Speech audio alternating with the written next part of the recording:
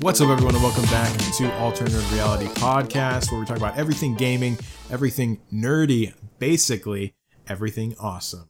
We are back again for another week, and Chewburger, unfortunately, is not with us, but don't worry, we still have myself, Heber Hammer, taking care of us right now, and of course, my other half, Hooch. Yo, not as good as Chew, but still here. Still pretty good. I think you're going to have to fire up the old Australian accent again. Oh, God, I haven't done that in a while. You know what? No one has said shit about it.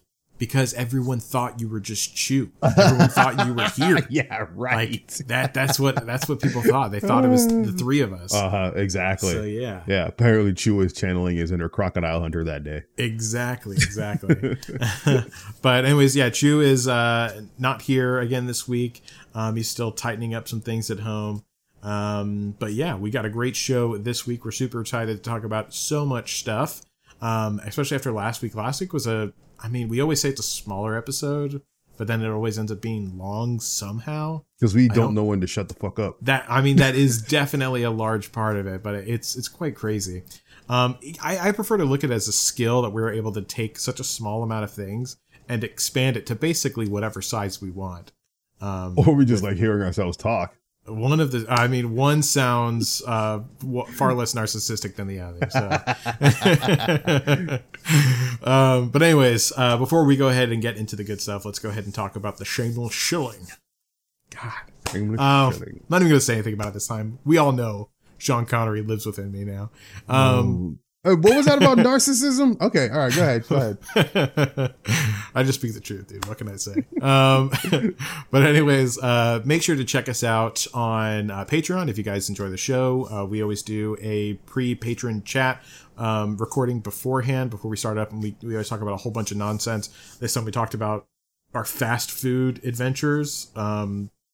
Or terrible outings. Adventures in fast fooding. Like, that was like massive failures in fast fooding, I guess. But always fun stuff to goof off about. So if you're interested in that, as well as some of the other perks, make sure to check out patreon.com/ANR pod. And if you're interested in joining our Discord, where we're more than 1,000 members strong, I think we're like 1,500. Yeah. Look out, Genshin Impact. We're coming for you. That's right. Discord.me/ANR to join up with that. And am I forgetting anything? No, I think that's it. That's the shameless shilling. Was that 2 more things. 5 stars or whatever? Yeah, exactly. I'm a 5-star man. No, we need to talk about if you really enjoy the show, the free thing that you can do that really helps us out a lot. If you don't want to go to be a Patreon member, which is totally fine, you can find us on Apple Podcasts, and you can actually leave us a review, which does the most that anyone could ever imagine, because it makes us look even better than what we actually are. So make sure to do that. It allows us to trick other people into listening to us. Oh, dang. I'm just kidding, because they come in and they're like, what is this garbage? And then they're like, you know what? I'll stay for this garbage. You know what? I realized that's what we're not doing. We don't have Facebook ads featuring scantily clad women doing the total thing. You mean that's not. We don't yet have Facebook ads featuring scantily clad women. That's phase 2, my friend. And men, just in case you know. We're equal opportunity nudists. I'll tell you what, right now, we need to find a patron goal level, and if we get to that patron goal level, we'll just paste our faces onto an ad with scantily clad women behind us. Oh, and wow. advertise the show like that. If you get us that far with Patreon, we'll go ahead and do that for you. Oh, I'll make it a thing. No, oh my God. Yeah, but it would only be your our face faces. is going to be on it whether you like it or not. It'd only be our faces. You're not seeing my body. Nope. All right. You might request actually a refund. we could do my body and your face. I'd be totally fine with that. Oh Lord. We'll make it work somehow. No, I'm sorry. I'm not going to allow you to do blackface. That's true. That would put me in a very bad spot.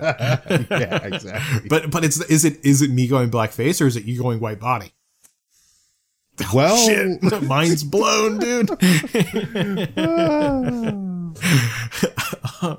All right. I want to say something so bad, but I don't want to get into the weeds with this. Yeah. Let's just move on, shall we? All right. Yeah.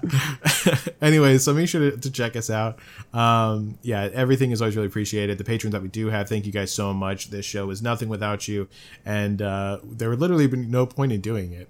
We already have a very small amount of points to do it to begin with, but we appreciate every single one of those points so much. Yes. So, yes, we should probably go ahead in that case, move on and talk about the stuff that we're actually have everyone here to listen to. So,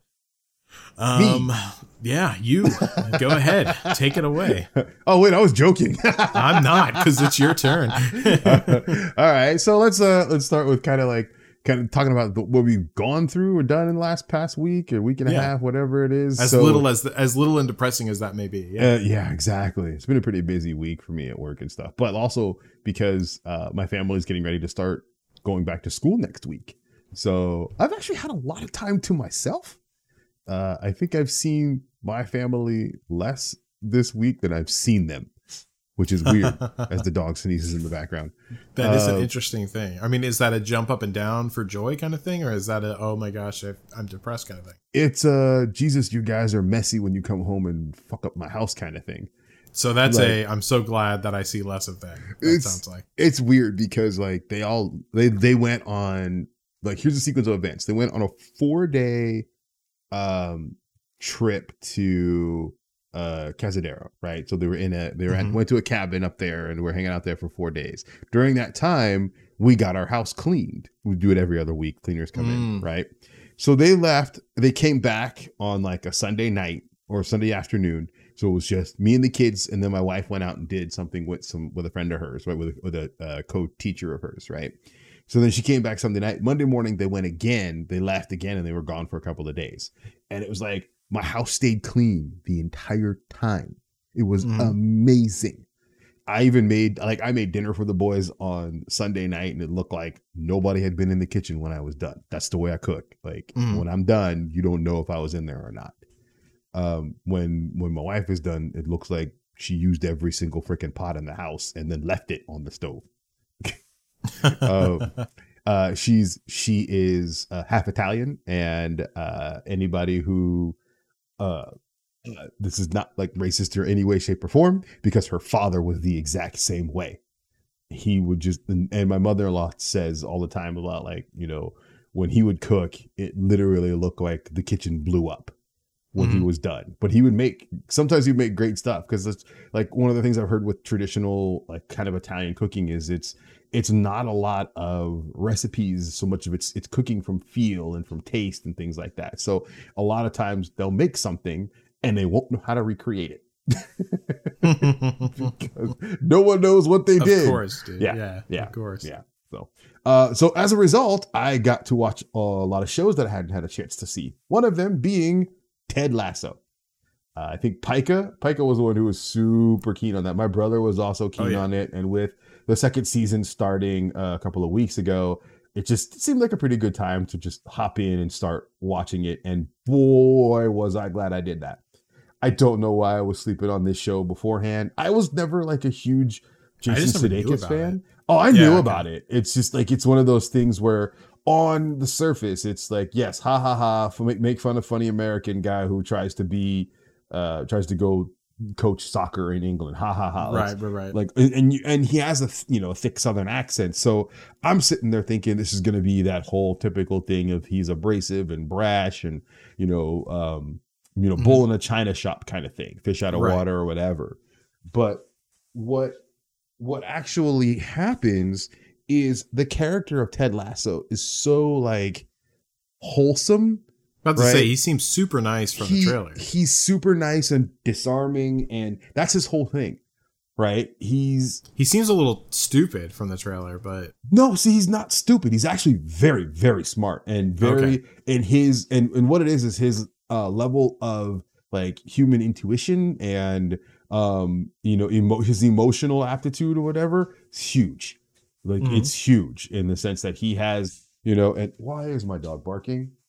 So is he socially challenged at all? No. That's just it. He just seemed awkward in a lot of scenes in the trailer. Because he's very much an in-your-face kind of like, hi, I'm Ted. This is that blah blah. You know, it's a he wants you to like him, right? So think of, you know, remember Michael Scott from the first season of The Office, but not as clumsy. He's not clumsy at all. As a matter of fact, he's very successful in getting people to you know, in disarming people. Right. And I will say, in.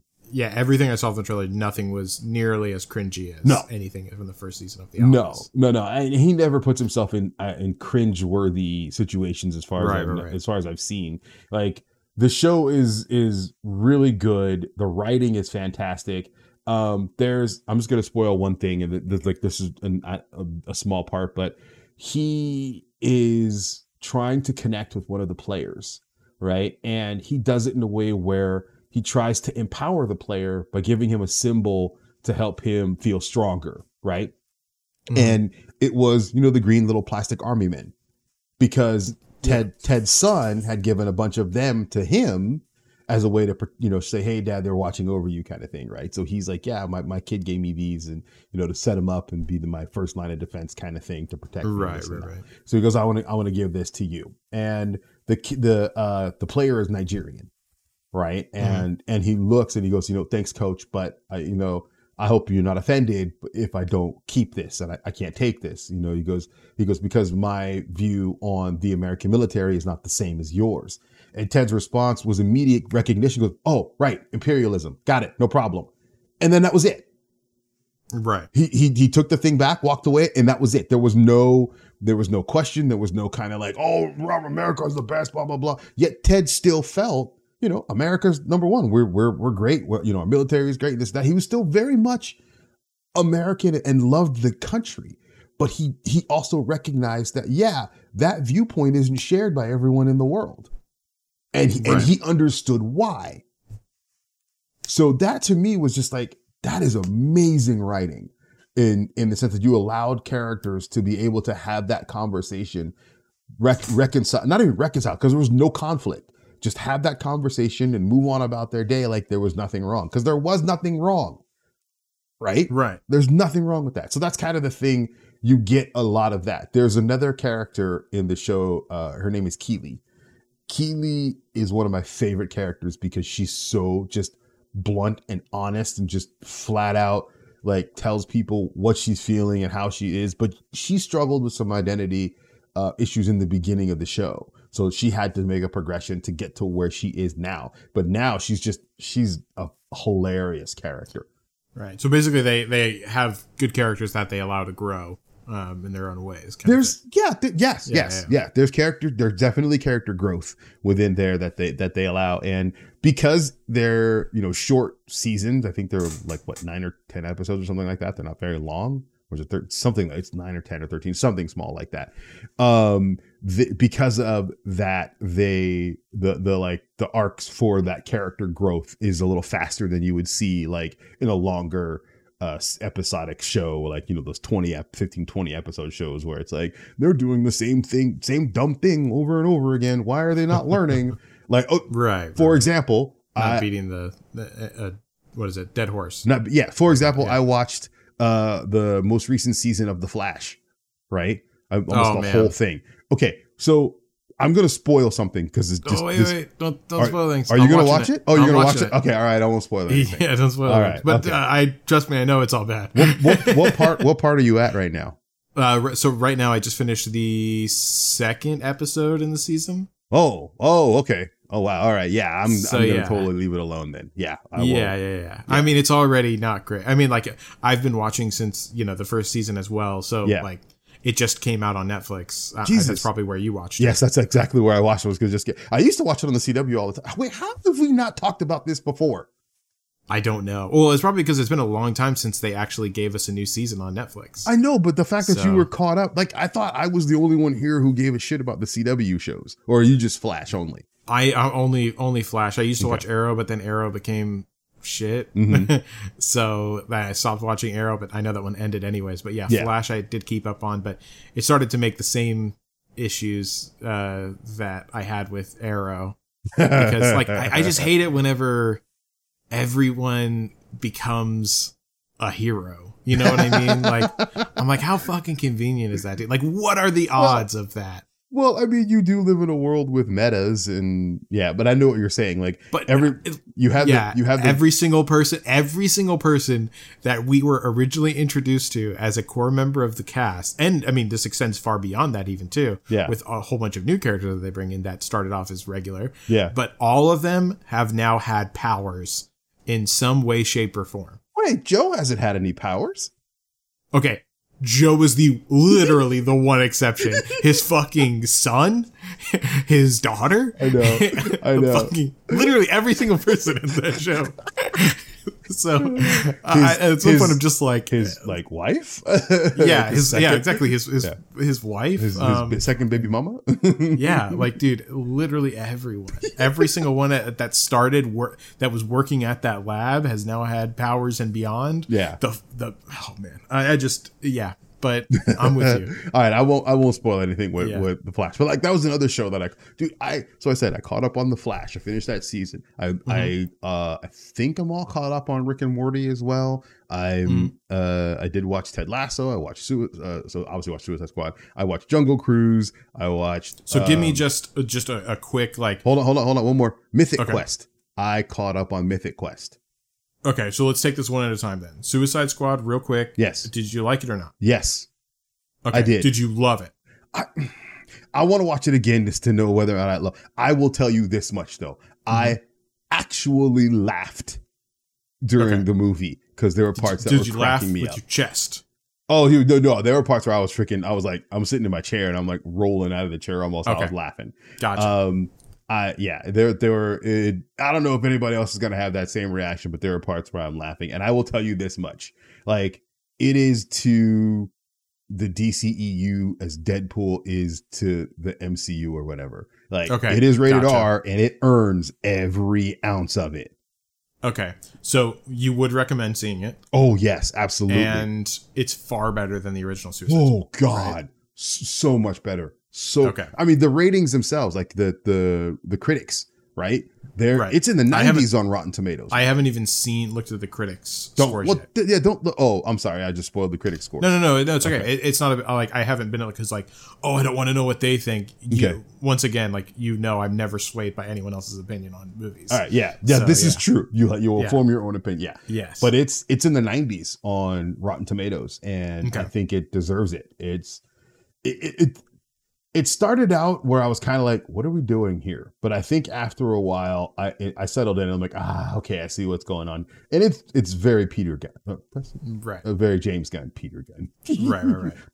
What about, all right, so Jungle Cruise. Okay.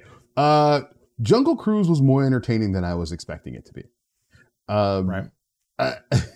I'm trying to say something without giving away like plot points, but it had some pretty good story elements that were unexpected in some cases, and some that were kind of expected but were still amusing and entertaining regardless.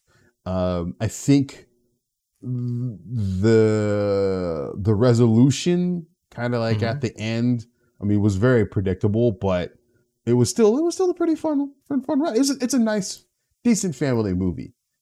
It reminded me a lot of Pirates of the Caribbean. That was the thing. Tell me if you agree with this, because this is what I said on the show last week. The Mummy meets Pirates of the Caribbean meets Indiana Jones. Yeah. Oh, very much so. Yeah. That like there was literally huge aspects of that all combined together in this, and they did it. In my opinion, I think they did a really good job of taking the fun parts of each of those and applying them here. Yeah. It's not like, oh my God, this movie is fucking amazing. In fact, I would say that I don't like it more than The Mummy, Pirates of the Caribbean, or what was the other one I said? Or definitely not Indiana Jones. Oh yeah, But yeah, I think that either way though, I had a way better time than I thought I was gonna have. Yeah, I am going to spoil one thing and one thing only, only in the sense that I won't spoil. What I'll say is The Rock. In the eventual role that he winds up in, right? That's a tough sell. That is a tough sell. We were thinking the same thing. I'm like, this just no.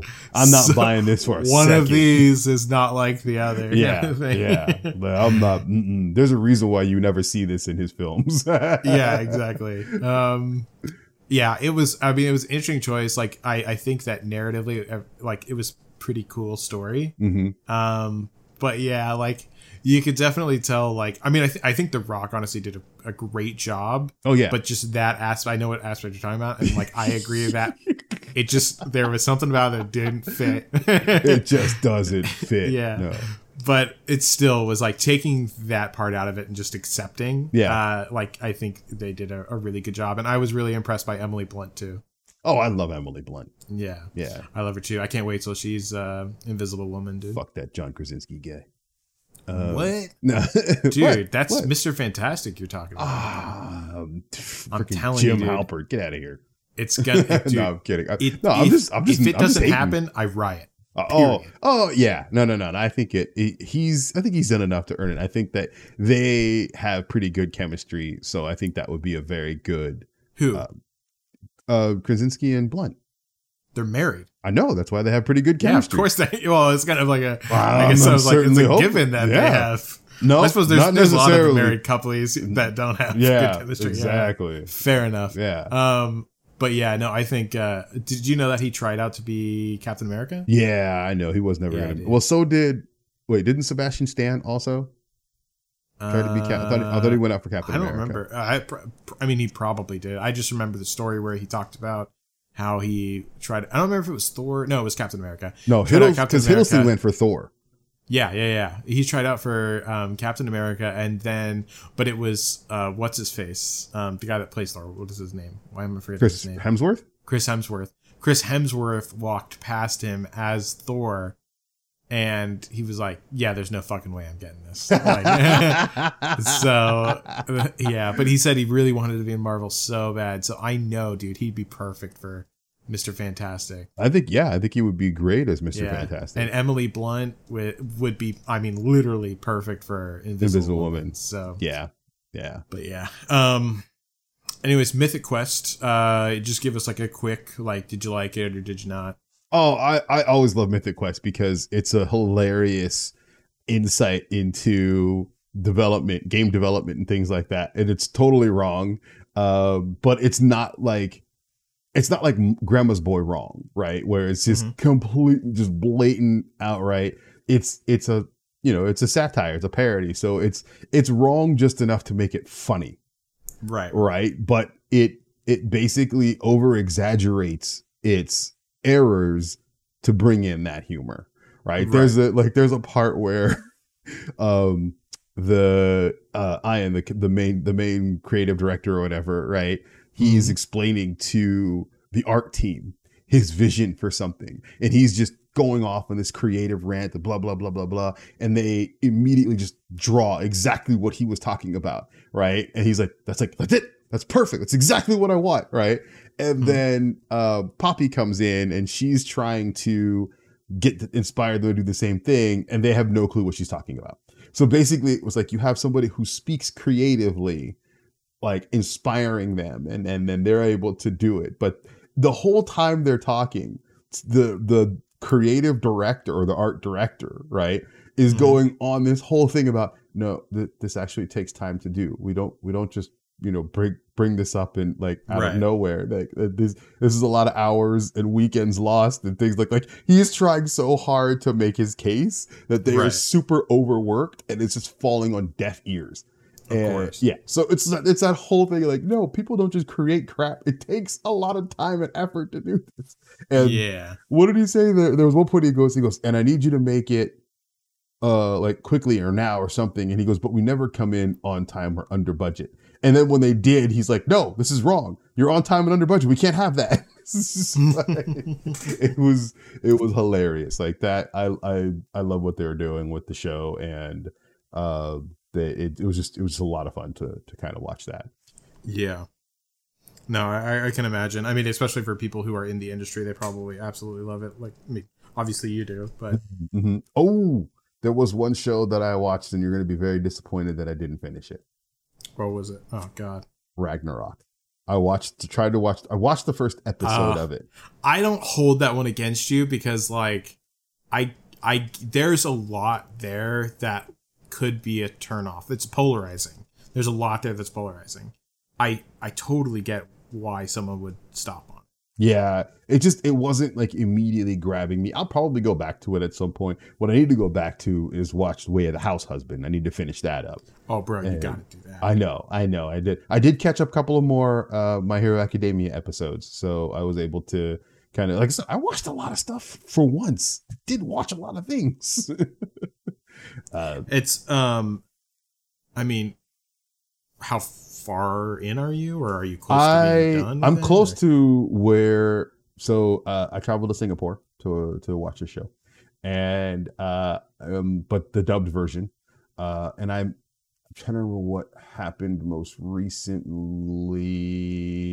They're on their work assignments or whatever during the holiday, during their holiday break. So gotcha. It's basically.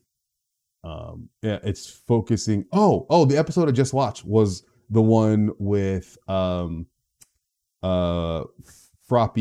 Uraraka, and I can't remember the other chick's name, but I think she's one of the upper, like the big three.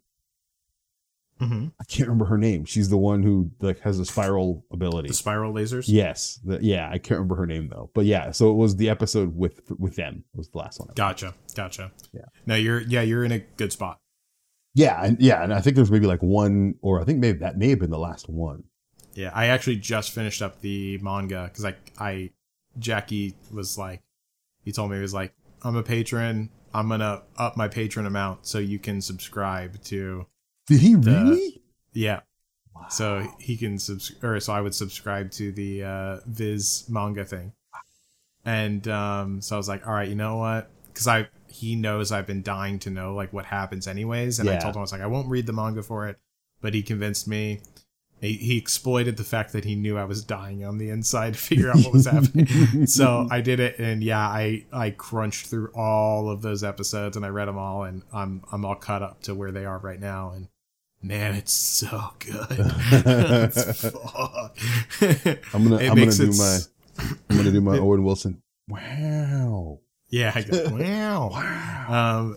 It makes it so hard in the game now because I'm like, oh, this is such an older version of the character. Oh, like, stop it. Yeah, no, because I mean, like, they do still great, like a great iteration of the character, but I'm like, I now that I know like what happens next and I know what becomes of each character, I'm like, oh, I want to see this. You know what I mean?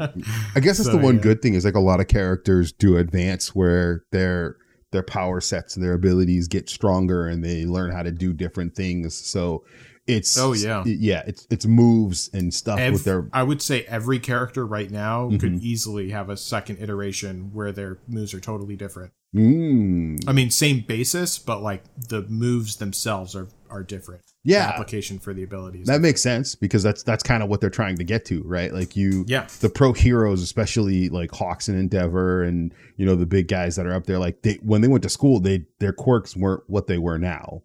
Right. They're always trying to get better. They are in a base level, but yeah, they've learned to advance them and apply them in totally different ways. Yep. And yeah, so all of the characters have already done that in a whole bunch of different ways. So, and there's just so many characters that they can bring in that are amazing. So, I can't wait, man. I'm so pumped. There's there's absolutely a lot. All right. So let's get to the nerdy news part. The nerdy news. So, I'm going to try and limit my piss poor attempts at segues because that last week was just, I think that was the pinnacle of rough. Like I said, it rides the line between pure genius and just god awfulness. Well, what I'll do is if I see an opportunity, I'll take it. I won't try to shoehorn it. There you go. Okay. Yeah. I'll make sure that it works well. Speaking of working well, are you familiar with the graphic novel Y: The Last Man? So no, I had no idea that this was a graphic novel. So the premise of the story is all men have died. Mm-hmm. Just died. And why? I can't remember. It was a long time ago when I read the graphic novel. I read it one time. I was making a joke. I know, because it's why. Okay. Well, you know why it's called thank why. God you picked that up. It's called why because it's the chromosome. Oh, dude, honestly, didn't even think of that, right? No, I thought that they were just trying to shorthand, like, why is this guy the last man? But that's way better. It's that's literally the letter highbrow. Y, the last man. Yeah. Or actually, I think. Wait a minute. Is his name? I think his name is Yorick. Maybe that's why. Also, I don't know. I can't remember what. I know. So you're telling me there's multiple levels. There's multiple levels of it. Yes. Gotcha. And I know somebody out there listening right now going, "You dumb fuck! It's because of." And it's like, yeah, because I read the thing one time, enjoyed it, put it down, moved on in my life. But I get to go back and revisit it because FX through Hulu is coming out with a TV show, Why the Last Man. Did you see the trailer? Yes, I did see the trailer. What did you think? I thought it was very interesting. I think that, first of all, that guy's going to get laid so hard. Funny you mentioned that. That is like what I'm thinking about them. I was just like, dude, that guy is like the perfect setup in life right now. Like, I mean, it sucks that all other men died, of course, but I'm just saying, like, dude, that guy is, he's going to be living a good life. What is it? Death by Snoo Snoo? Oh, Jesus. From Futurama? You know what? I never watched Futurama. Oh, God. Oh, I know. Man. I know. Okay. Shame on you, first of all. But whatever. Yeah, Death by Snoo Snoo. That's going to be like that guy's life. So, yeah. That's even just for that. Like, I feel like I owe it to him to watch this show. Yeah. As a fellow man. So, yeah. Him and his monkey Ampersand. I remember the monkey's name, Ampersand. He is a monkey too. Okay. Yeah. Well, you see the monkey in the trailer. Okay. So anyway, that's coming out. I don't remember if they had a date associated with it. Was it September? No. I have to go back and look and see what the date was for it. Here comes the clickety clickety. Clickety clacks. The famous clickety clacks. The clickety clacks. September 13th. Okay, there we go. So it'll be hitting Hulu by way of FX. So it's supposed to be, and his name is Yorick. That's what I thought. Yorick is a cool name too. Yeah, Yorick. He's the name of a character on League of Legends, so I automatically love that name. Oh, that's right. It is a character. That's why I was throwing off. I'm like, I've heard Yorick before, but I don't remember it being associated with Why the Last Man. But yes, Yorick is in League of Legends because I played. Yes. What was it? TFT. And that's why we're seeing it. Oh yeah, that's right. You knew it. Mm-hmm. Oh, I know the names of like the LOL characters because of TFT. Mm-hmm. Yeah. So, you know what? I'm not even gonna try it. All right, we're gonna move on from this one. Next one. Trey Parker, Matt Stone. Remember those guys? Mm-hmm. They are $900 million richer now. Yeah. So I heard about this, and I'm honestly not surprised. Like, they always get renewed. So, True. And they've been somehow politically immune to everything. So because their writing is so good and they can slam out an episode so quickly, they're always relevant. They're always on topic and recent. So as long as the world keeps providing them with stupid things to talk about, which will never go away, they're going to keep talking about it. And South Park is just, it's like The Simpsons. You know, The Simpsons predict shit. South Park reacts to it.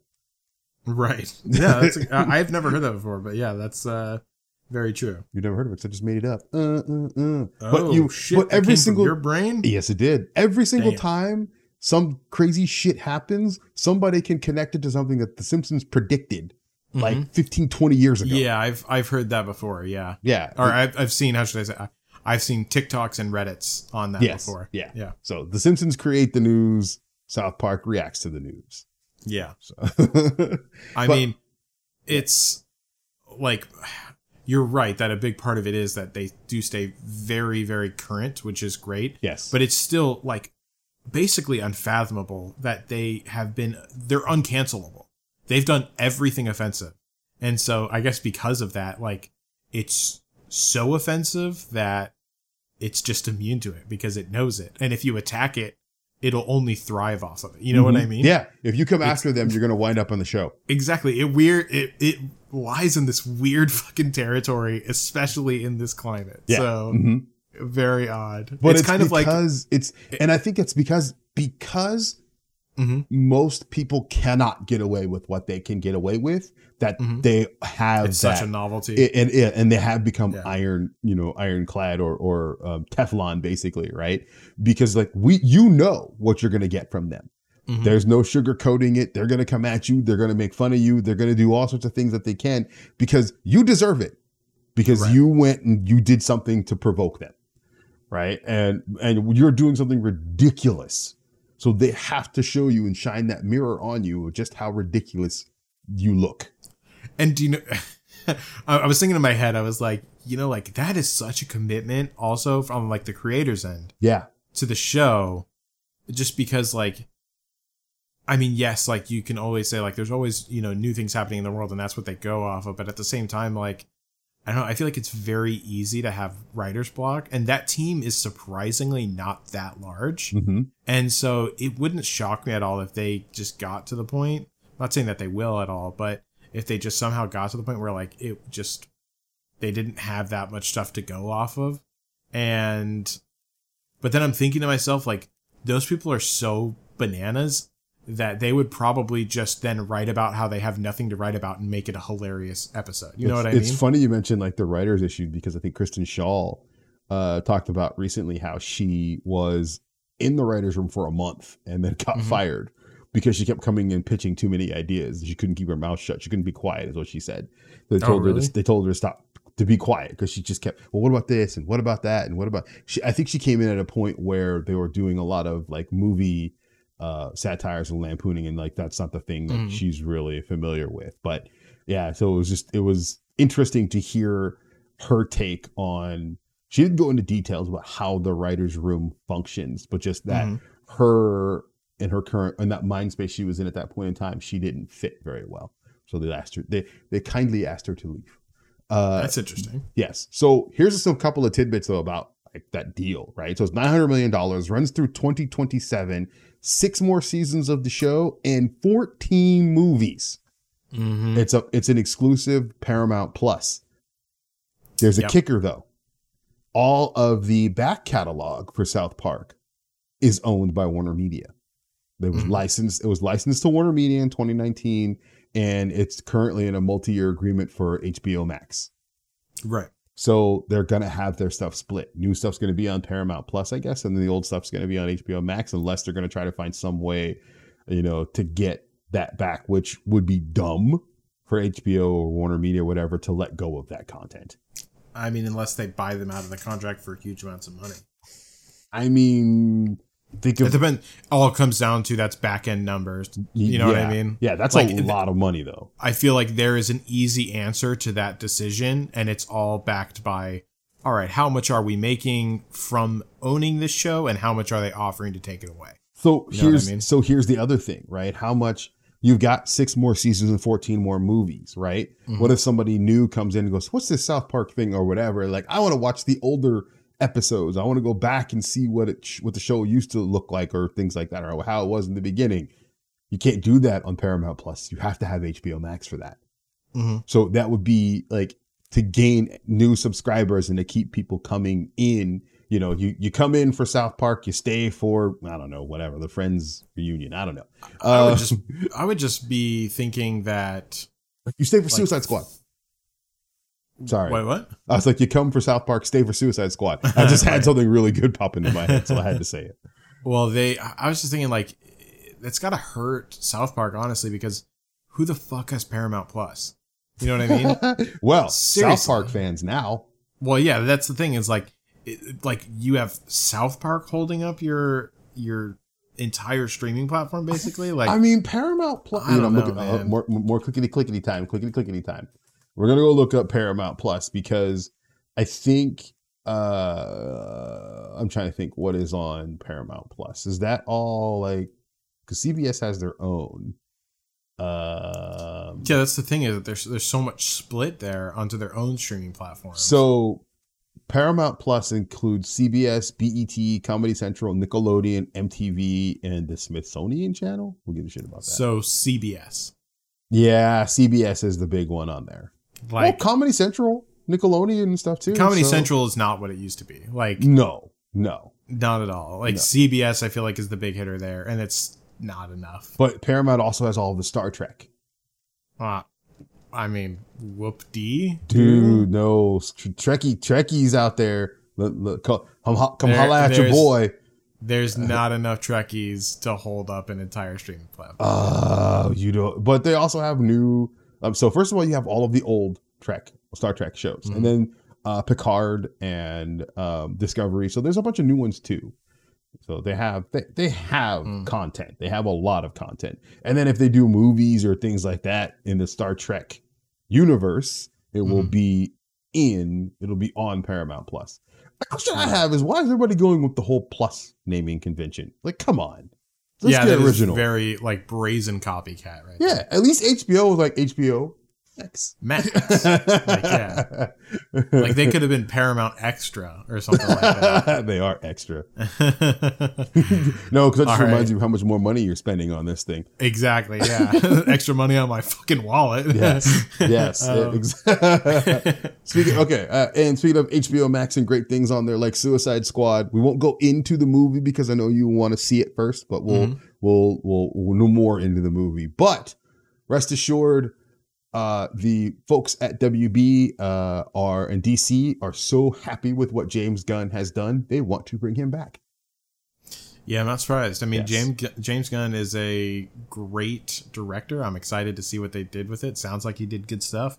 And I mean, I know he's already directing the spinoff for what's his face? Peacemaker.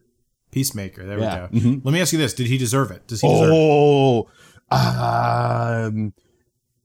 Yeah. Just I'm gonna say yes I'm gonna or say no? yeah. I'm gonna Okay. yeah, you want to see more Peacemaker. Okay. Although I'm wondering if it may suffer from the Jack Sparrow treatment. Okay. Gotcha. Yeah. I could see that. Yeah, I'll have to see how it looks and take a look for myself tomorrow. But yeah. Yeah. But I think that's good stuff. I mean, DC needs someone that actually makes good movies. So Oh God, yeah, seriously. Well, I mean, you still have Aquaman 2 coming out, right? I mean, And Aquaman 1 wasn't great, bro. What? Okay, it wasn't.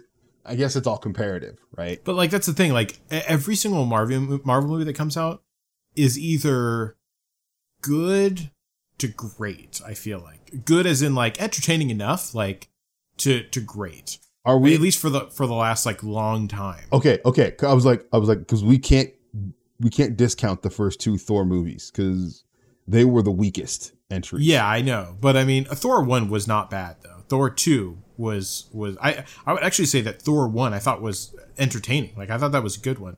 Yeah. Thor 2 not good. Well, I still haven't sat through an entire sitting of Thor 2 without falling asleep. Exactly. Well, and that's the thing. It's just like whenever you look at the catalog of Marvel movies, like fucking 90% of them are at least good. Yeah, You know what I mean? yeah. And do we count over The in Incredible DC, Which was okay. Never mind. The Incredible Hulk was okay. The Incredible Hulk, I like Hulk, not great. Incredible Hulk, that was actually pretty good. Oh, you're talking about the Ang Lee Hulk? No, I'm talking about Eric Bana Hulk. Yeah, that was Ang Lee. Who's Ang Lee? Ang Lee was the director. Oh, I had no Eric idea. Bana Hulk is not part of the MCU. I don't count that. That was absolute trash. I know that's not part. Complete trash. Yeah, but I did like the Incredible Hulk. Like I thought that was good. Yeah. But okay. Anyways, so I think that just DC just does not have that. If you look at their movies, it's not looking great. You know what I mean? It's a shit ton of hype with a lot of failure. Yeah. I mean, you have the stuff that stands out, like the first 2/3 of Wonder Woman. But is it a great movie whenever you have to, if that's one of your winners? Well, the first 2/3 of this movie were good. It was great. I actually liked Shazam. Shazam was garbage. I will not back down on that, dude. What? Shazam is not good. Oh my I don't God. care what anyone says. Shazam was not good. I mean, let me just tell you this right now. Let me just tell you this. First of all, the fucking adult, and I don't care what way anyone spun this. I have heard 20 people try to validate this. It does not make any sense. The older version of him was stupider, more childlike, and just plain, I don't know, just goofy, I guess. I don't know. Like, No. I get what you're saying. I totally get what you're saying. He was as a kid. He was a very resourceful, bright kid, but the problem is he was a kid. So I think what you're saying is like when Zachary Levi shows up, he's all sorts of goofy and not. He's a totally different person. Like he is a, like, the kid itself acts very grown up. Yeah. Like, he acts nothing like Shazam. That's a very valid point. That disconnect for me is unfathomable. My dad and I both walked out of that movie thinking like what the fuck? Like, that was so stupid. So for that's one reason. And the other one, which is another reason why I specifically didn't like it, and I know a lot of other people disagree, but I'm sticking with this. The fact that they did that division of power, like, they basically made 6 Shazams. That is unsustainable. Okay, so here's the thing. That was the way it was originally. When you meet Shazam, I get that, but the difference is that it's unsustainable. Like, I'm not saying that that's not a canonical thing in the comic books. I'm saying that in movies, that makes it now incredibly hard to balance. Because at no point can you say, oh no, like, this is too hard for all 6 me. What are we going to do? Yeah. I have 6 more of me waiting in the wings that I can easily get. Like, I think they now have to balance everything around the existence of there being able to be 6 more of him. And I think that's what they're doing for Shazam too, because I don't believe that I think they all, like, Shazam himself has all of the powers, whereas the others just have one element, one aspect of it. I don't think that that's true, first of all, because, like, I've heard that argument. But whenever you watch it back, multiples of them have, like, maybe one of them has, like, super strength. Yeah. But a lot of them already have. So, like, no matter what, it's still way better. You know what I mean? Yeah, they're stronger, but, like, one of them is much faster. One of them is much stronger. Right. All of them have a base level of powers. Yes. It looks like just each one of them has a more exaggerated version of one of the particular powers, but no matter what, all of them are far better than one Shazam.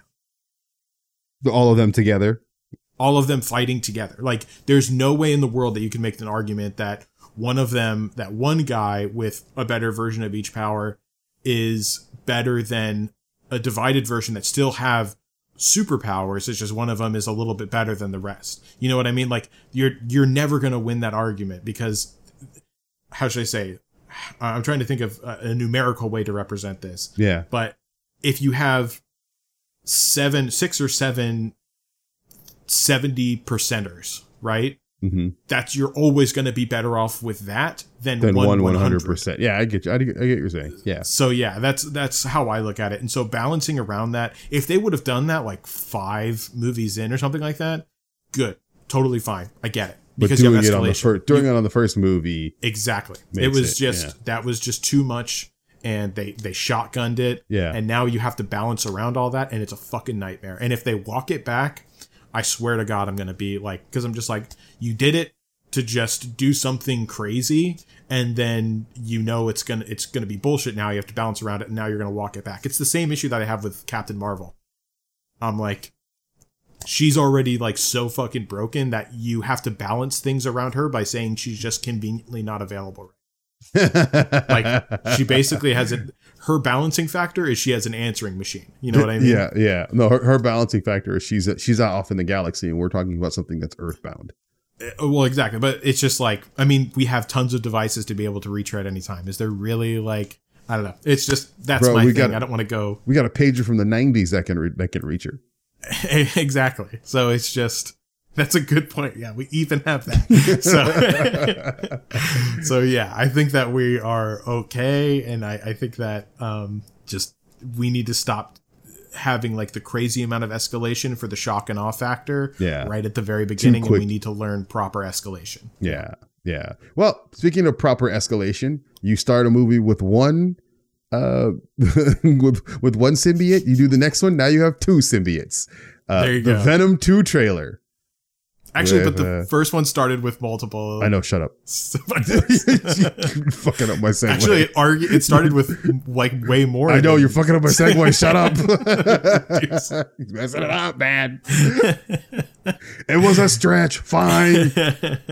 Much like Carnage stretching the symbiote. How about this? An even more dangerous symbiote. There we go. Yeah, there you go. Another symbiote taking over a human, because before they weren't taking over humans, they were just there, right? Mm-hmm. Yeah, so there you go. All right. Venom 2. Oh shit, that is a red one. That did you see the trailer? I did see the trailer, I know that line. What are your thoughts, dude? I mean, I'm excited. Like I was pleasantly surprised by Venom. I thought that it was going to. I don't remember if the reviews for it were bad or what, but I do know one thing, that going into it, even from my own opinion, I love Tom Hardy, right? Mm-hmm. I'm a huge Tom Hardy fan, especially in Peaky Blinders. Like, even when he sounds like this? Even when he sounds like Bane. I genuinely, I think he's a fantastic actor, but I gotta say that accent, bro, did him no favors in the first movie. Oh, yeah. And so, and just going into it, like, I was like, oh man, this is going to be painful to watch. But I honestly, like, I enjoyed it. I don't remember if the reviews were bad or not, but I just remember that I did walk out of it saying, like, that was entertaining. It wasn't like fantastic movie. It wasn't that. Yeah. But it was definitely like, I would label it as a good movie. Like something I could definitely sit down and enjoy. So the second one with Carnage being the iconic bad guy, because the bad guy in the first one was honestly pretty generic. Yeah. But I was okay with that because, you know, the first one's origin stories are always fun. It actually had pacing. It didn't jump out the front and we're like, here's Carnage and Scream and all that. I was like, what? No. Exactly. And so having this one come into the fray Carnage come into the fray, like, I don't even know that much about him, but I know he's like the even crazier bad version of Venom.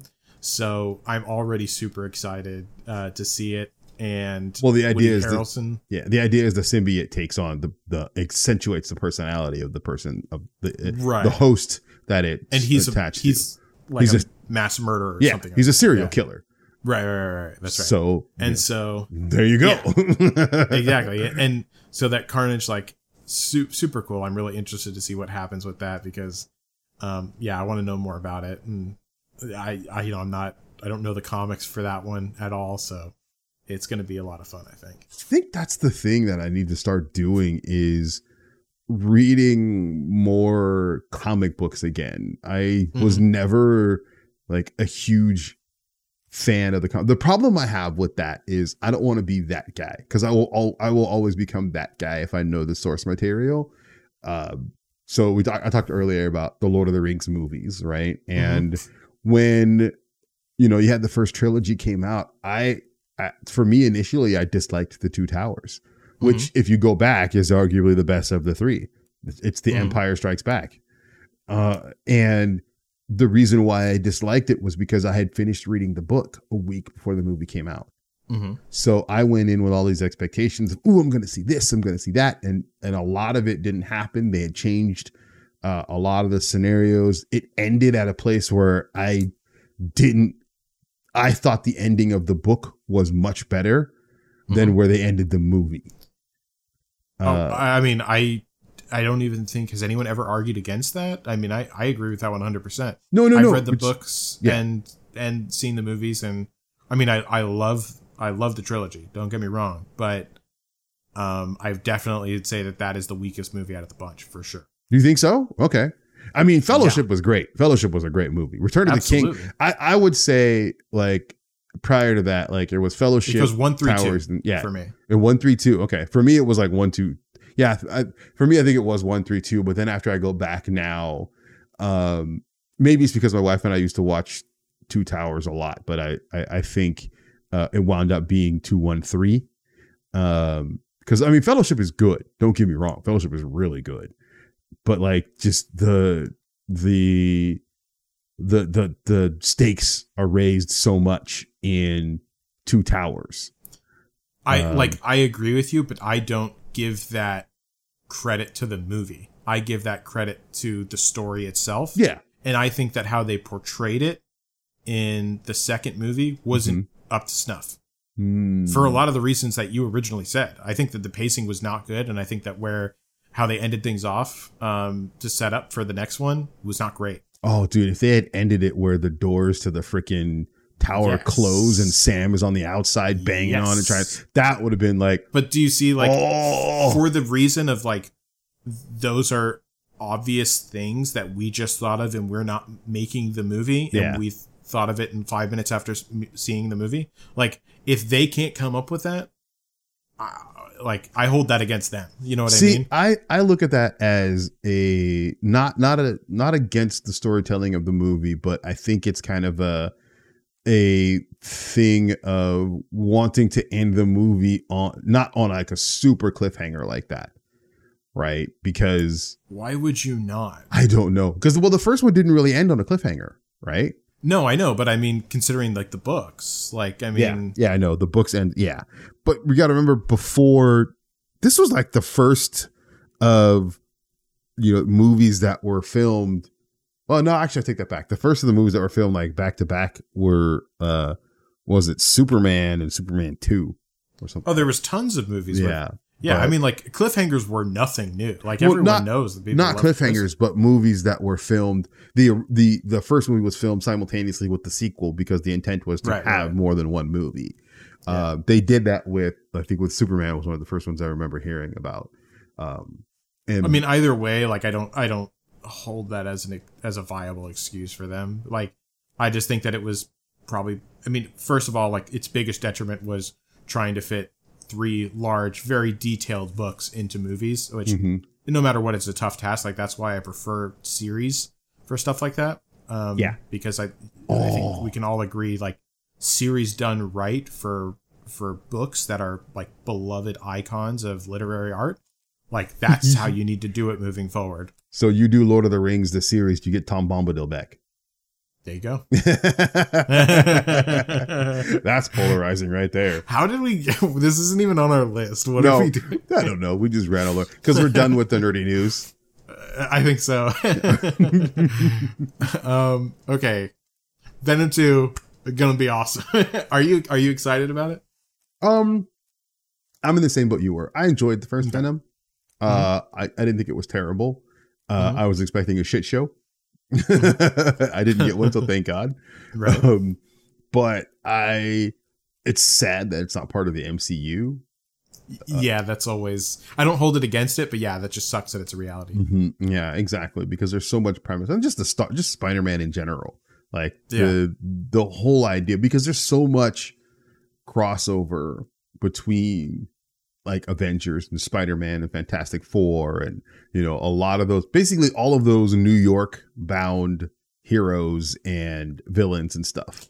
And, lots of crossover. I mean, there's so much character growth and extremely good narratives hidden behind the Venom Spider-Man, not only battles but also team ups. Yeah, exactly. To my understanding. Yeah. And so having that vital part of the yin to Spider-Man's yang, not having that in the MCU, which is the end all be all, is kind of detrimental to the character's identity. I think it's disappointing that Sam Raimi and Tobey Maguire shit all over the Venom suit Spidey idea because I think Tom Holland could have done a great job with that, like being kind of more angsty, angry Spider-Man with the Venom suit, and eventually being like, oh crap, I got to get rid of this thing. I think that would have been a really good take on that. I would have loved to have seen that. I mean, I think like that was an adult making a movie with the idea, thinking that it understood like kids of that generation. Oh, Jesus. You know what Yeah. Like that was so tone deaf. It was crazy. It was cringy. It was so bad. But like, because then the MCU, what they could have done is they would have been like, all right, well, we've got Spider-Man. We're introducing, Venom, or not even like you have an entire movie where he is dealing with the suit and everything like that. Yeah. And then he realizes the suit is evil and he has to get rid of it. And then like, that's kind of the whole thing is he finally gets rid of the suit. And you don't see the actual transition to Eddie Brock until maybe it's a stinger. Maybe it's the end. You don't see it in that movie. The next movie is where Spider-Man's showing up and now Venom is the villain. Right. And it's over time. And he's gone on in his life thinking, oh, man, I got rid of that symbiote. I'm doing great. This is that, blah, blah, blah. And then all of a sudden, like he uses the symbiote to get over the villain. That's it. Like it's a Kingpin, right? You're dealing with Kingpin. He uses the symbiote suit to defeat Kingpin or the Sinister Six or something like that. Right. Right. So that's part of the success of that story, but it comes at a cost because he now has to get rid of the suit at the end. Like that's where like, oh crap, in order to win this, I have to get rid of this suit because it's taking me over. I do it. I still win, blah, blah, blah. The suit is gone. Then you get the stinger at the end where the suit finds its new host in Eddie Brock. Right. And I agree. Yeah. And then the next movie is Spider-Man going about his business, thinking everything is back to normal, or even better, trying to repair relationships and things that he had as a result of being Spider-Man. And then all of a sudden people start seeing the black Spider-Man flying through the city again. Like, wait a minute, I thought he got rid of the suit. Is he in the suit again? Like, it doesn't look like Are you writing the movie right now? Yes, I'm writing the movie right now. It doesn't look like Venom. It looks more like Spider-Man again. Yes. And then when the shit turns and goes back, then he becomes Venom. And then they fight, then they duke it up. But because he knows who Spider-Man is, that's how he goes after Spider-Man. Yeah. I definitely agree with you. It's just hilarious that you're literally writing up a storyboard right now for the movie. I'm just stealing. All I'm doing is stealing it from other shit like cartoons and other comic books and sources and things like that. But it's a good story. That's the point. Like retelling that again is not a bad thing in a new medium. Well, yeah, but it's just they're not going to get the licensing for it. No, because Sony sucks. That's the problem. Yeah. I like Disney would kill it if they had Venom. Like they fucking like they know how to put a story together. Like I wouldn't anything that's in Disney's hands for the most part. Like I know has like I said like a 90% chance of turning out fantastic. Except for Star Wars. Except if Kathleen Kennedy has anything to do with it. Yes, I mean Kathleen Kennedy. I can't say that on this podcast. I'm not happy with Kathleen. I can't say Star Wars because you still have Dave Filoni. And Dave Filoni exactly, and there's so many other good parts of Star Wars, but and now Jon Favreau. The Last Jedi is really the problem. The third movie was not great, but that's because it was reacting to what happened. It had to fix the shit. Or I should say, didn't happen with The Last Jedi. So anyways, let's because I will get upset. All right, moving on from next one. We're all done with the nerdy news that closes that section out today. Let's move on to the gaming news. Remember that cool peripheral Valve brought out called the Steam Deck? Remember that? I do remember this. Okay. So apparently the guys over at Giant Bomb got a chance to go. Several people actually have posted like reviews and videos and things of actually getting hands-on time with the Steam Deck, and all of them are loving it. I am surprised, honestly, because I didn't think that it would be. It's Valve. I didn't think it'd be that much of a hit. Like, and it still doesn't sound fantastic to me. I don't know. Like, my concerns still remain the same. Like, I feel like this is just a super overpriced mini PC. But it's not. But that's just it. It's not overpriced. It is totally not overpriced. It's overpriced. No, it's not. Because think of what you get for if you bought the top of the line. You bought a $500 Because I think the top one is like $500, I think, for the most expensive one. No, it's like $699, isn't it? Nah, I thought it was like 5 something. Hold on. You know what? More clickety. It's clickety time. Dude, he's our new fucking person on this podcast. Mr. Clickety Clacks. Mr. Clickety Clickety. Dude, all right. he's making an appearance. Yeah, exactly. All right. So it starts at $3.99, right? Uh-huh. So it's $5.99? I think it's $5.99. Hold on. I'm trying to see if I can get to $6.49. All right. No, you're right. $6.49. Okay, that's what I thought. $6.49 is the most expensive one. I mean, tell me that's not a price, dude. No, it's not. Look It's me not. in my face and tell me that's not. If you look at what you get, what you have to buy for a comparable computer, you're going to spend more than $650, easy, and then it's not portable. For a comparable computer, yeah, I disagree with that. I really want to put. Let's see. Let's look at the tech specs. One day, I'm going to put together. All right, so you have a AMD APU CPU. Well, let's not go right? into the details of it. No, we're not. Well, I'm going to say like next week, I am going to show you. I'm going to go on and I'm going to find a laptop or computer that demolishes those specs, and I'm going to show it to you for cheaper or as much. But probably cheaper. Good luck with that. Because don't forget that you're also going to get a peripheral that's a dock, right? That's going to increase the power of it. You have the official dock. So what does the dock do exactly? Well, there's rumors. I take that back. There's rumors that the dock is going to be able to add more, but it still has like USB capable stuff. Now, the only thing I would say you can have that shit with a laptop as well. I'm telling you, man, I don't think you can find a laptop I'm pretty sure that's comparable in price. I still need to look up to see if mini computers are even a thing, like little handheld computers, because I bet I could find one of those for cheap. You don't have anything like this. And like I said, dude, if it isn't already out there, we got a fucking business set up, dude. Because that's the fucking key. Yeah, no, you're right. There was a business setup. That's why Valve did it.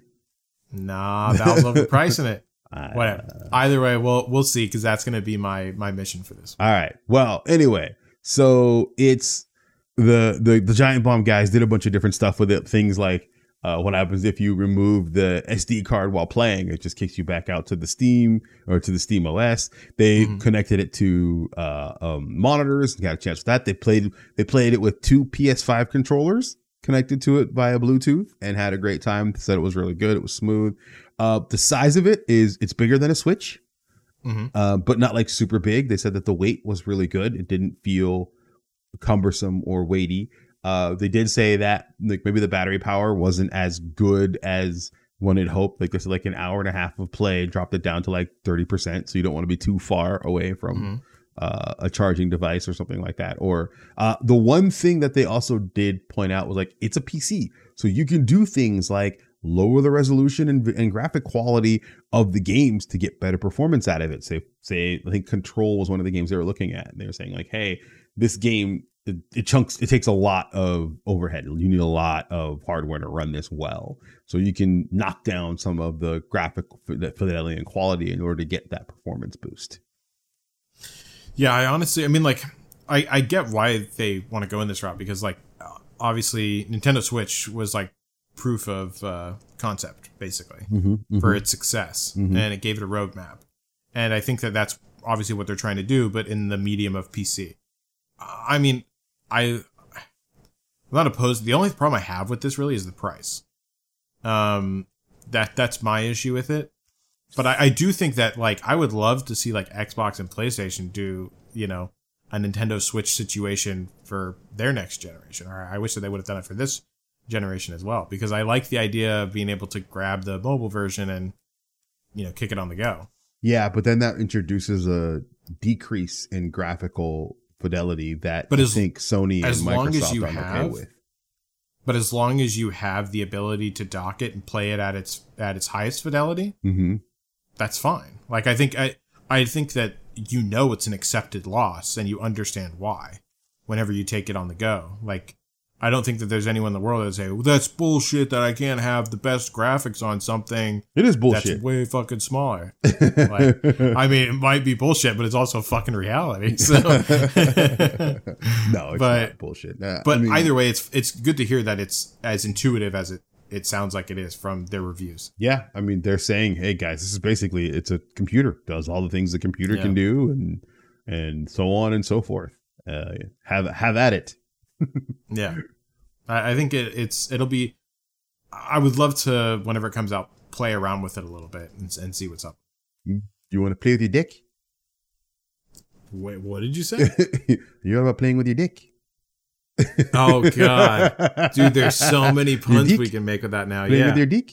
Shit, dude, that's great. Don't you remember that's another reason to get it. What was the New Zealand the dick sealant? The dick didn't sealant? you I think it was with Schubert. Somebody had that commercial. It was like a parody commercial where they were talking about it was a Kiwi talking about his deck. But because his pronunciation was sounds deek. like dick. His deek. Yeah. Kiwi. Yeah, exactly. Everyone's playing with my deek. I didn't know that they actually had a real commercial like that. Oh, you gotta. Okay, I gotta find. I actually thought that you just thought of that right then. Oh no, it's no. Because then they start talking about to seal your dick you need cock. Oh shit, that's good. Yeah. And there's a joke. There's an obvious joke, and they make it. Yeah. The world we live in, man. Yeah. It's a good place. I mean, it's an old commercial, I think, but it's still freaking. I was dying watching that commercial. Oh yeah, that's great. So hilarious. So yeah, you if you haven't found it, just I'm sure Chewburger has it just somewhere you can fire it off. I think he was the one that shared it.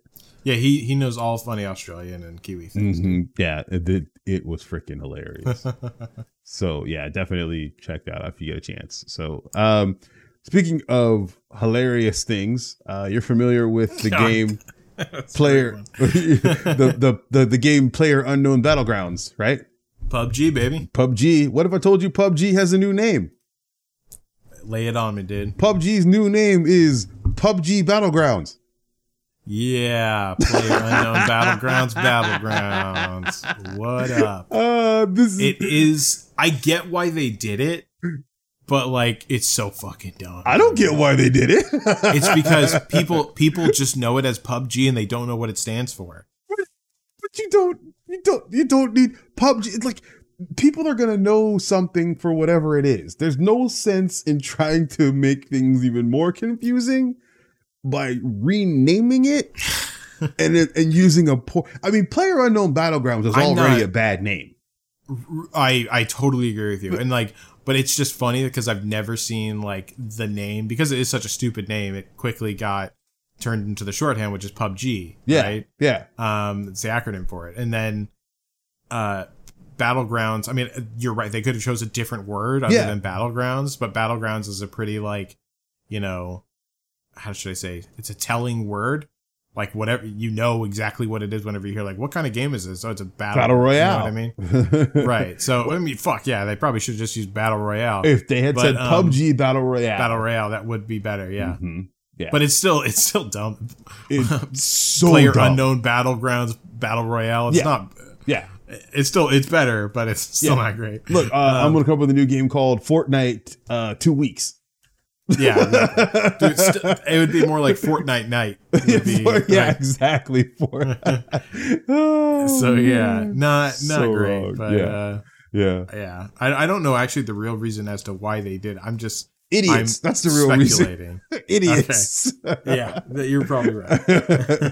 Anyway, yeah. So everybody out there, pretty much, fans. I think they did it a little while ago too. So I think it was back in July. I think when they made that name change. But still, it's sad, sad, very sad. Speaking of idiots in gaming, how's that Activision Blizzard stock going? You you invest in any of that? I mean, short in stock, maybe. That's about it. But, yeah, I'd say drop that shit in a heartbeat. Because everyone's bailing. I mean, like, I'm kind of happy Yeah. Oh yeah. Because Yeah. This is the kind of thing that you can't let go just unheeded, right? And so recently, like there's a bunch of stuff that's happening over in, you know, the Activision Blizzard land. First, J. Allen Brack stepping down, right? But of course, you know, he's Blizzard president. He probably has, what do they call it, a silk parachute or golden parachute, whatever. Golden parachute. Golden parachute. He's going to be fine. He's not. He's set up. He's set up. He's not going anywhere. He's not going to get hurt. Whatever. Yeah. That's a problem, right? Much like his disciplinary actions amounted to nothing more than a slap on the wrist to the offenders. Yeah. It's going to be the same thing for him. You know, he's gonna wind up somewhere. It's not like he's never going to work in the industry. Okay. He's going to be, and even if he doesn't, he's going to be okay. Yeah. You're also seeing it reflected in, speculating it reflected in games, right? Diablo Immortal was recently pushed out to 2022. A lot of people are saying it's because they want to work on it, this and that, blah, blah, blah. But you're like, would you really want to release a game right now? Yeah, exactly. I think you want a little bit of distance. Right now. You want a little bit of distance from this. You want to wait until the smoke clears before you start announcing anything coming out from Activision Blizzard. But also, realistically, like, I also don't know if it would have even been ready. Like, I do also think that, you know, it could easily just been because it's also not ready, because God knows they take for fucking ever to release anything. So, but hey, Blizzard, you know what? I like the Blizzard mentality of it's done when it's done. Because, we literally complain about the half-assed game releases that happen. There's a difference. You can't have it both ways? Yes, I can, because of this. There is a short amount of time, right? Too quick for a game to be released. Game's rushed. And then there's a good amount of time, a fair amount of time. And then there's way too much goddamn time. What the fuck are you doing with this goddamn game? How long do you think it takes to develop a game? I have seen. You cannot sit there and tell me that Diablo Immortal, with the game that it is, that already has a bajillion clones of it basically already out, that game really deserves to be taking as long as it does. How long do you think it took? There's no way. How long do you think it took? I think that so far it's taken about... Since its first development, it's probably been about 5 years, I'd say. Since it first started being developed. What did it look like? But what did it look like when it first came out? What was the initial concept of it? Do you know? What do you mean? So the reason why you get games that take this long to develop is because you start with one direction. You in the concept phase. You're like, hey, we want to make this game. We're going to do this. We're going to do that. You start, prototyping, iterating, you start doing all sorts of different things. And eventually you decide that's probably not the way we're going to go. So you got to take a step back and then. But my point is that that's all well and great. But my point is that you have 50 other developers that are creating literally the exact same thing with as good as graphics. And they didn't even have Diablo to kick it off with already built. But you didn't want to create the exact same thing. That's what I'm saying is like what they have is basically the exact same thing. That's with a few probably where that's probably where they wound up. But that's not. I'm going to tell you right now. I'm pretty certain that is not where they wanted to initially go. So you're saying that it's okay that they spent all that time going in the wrong direction? No, to then change it to go back to something it already was. Because sometimes you sit there and you look at what's out in the landscape and you go, "Hey, what can we do differently? Well, what if we try this? Nah, that doesn't quite work." So a lot of times when you take risks, you take chances, you try and explore and find different options and things to do, you do wind up going, well, there's a reason why we're at this point where a lot of players or a lot of games come up with this. Here's a perfect example. Action games, right? Especially mobile action games. I totally get trying to disrupt, trying to build a different game. But my point is that's not what they're doing. No, but what I'm saying whether they is, started off there or not, either way, we don't know if they planned on being a disrupt or not. But I'm telling you right now, they didn't end up being a disrupt. That's true. So it's either one of two options. They spent a whole bunch of time trying to do something that they then failed at and then decided to do something that they already had instead. Or this whole time they've been trying to just do the same thing that they already have and put it on a mobile phone. See, if it was the latter, then I would be disappointed in the development process. Because I would say that is probably what it is. But either way, the other one doesn't look good either. No, actually it does. The other one means they were willing to take a chance. They were willing to try something, but through the process of development, no, they just realized that what they were coming out with wasn't going to be what they had set out. It didn't satisfy the pillars, and it just basically may have introduced too much to where it became harder to sell to users to try and grasp this new thing. Here's the one thing that you have to understand about we as gamers and people. We hate change. We're very resistant to it. If you throw it, if you throw it upon us without any sort of gradual process, and it's all of a sudden, bam, it takes a while to get over it. Here's what I mean. Remember Assassin's Creed, what was it? Origins, right? That was a complete difference from the previous Assassin's Creed games as far as the controls and combat. I 100% agree with you. Yes. Most people, when they first came to it, they were like, I don't know what to do here. That is not true at all. There were a fair amount that were like, it's different. I don't know if I hate it. I don't know if I like it. Let me try it. Okay, now I like it. But that's literally the exact opposite of what happened. Whenever that game came out, it was universally loved by reviewers. The only thing that was bad about it, which was legitimately that, because I played it too, was the fact that it was littered with bugs. Well, it was buggy. Everyone loved the new style of gameplay. And I would say that I can't even think of a time whenever someone has released something that was different and good and people didn't like it. I've heard people say that, initially they had issues with the change because they liked what it was before. People who had become accustomed to it, that was definitely, I'm telling you right now, that was definitely not the general thought process of gamers at large for that game. That's literally the opposite. Everyone loved the new changes of Origins. That's why they continued on the path, because it did so well. It brought so many people back to the game with the new style that it had. Well, I think you also had that with just games, action games in general, were starting to head that direction as far as controls and stuff like that. But that's kind of my point. When you go to looking at a lot of action games now, they share a very similar control scheme and mechanic because it's familiar, because you don't have to you're not trying to reinvent the wheel because you don't have to. It's an immediate thing for a player to recognize, and one less thing you have to help transition them into or understand about your game and its system. You can work on a bunch of other stuff, just as long as the combat or something, there's something there that's familiar to them that they can easily go, okay, I know how this works, and I can go from here. Well, everything, that's all good and well. And you know what? I love it whenever people try new things in games. I legitimately love it. I think it's good. And I actually think that most gamers agree with that. Change for the sake of change, that's just bad change, is not something that people like at all.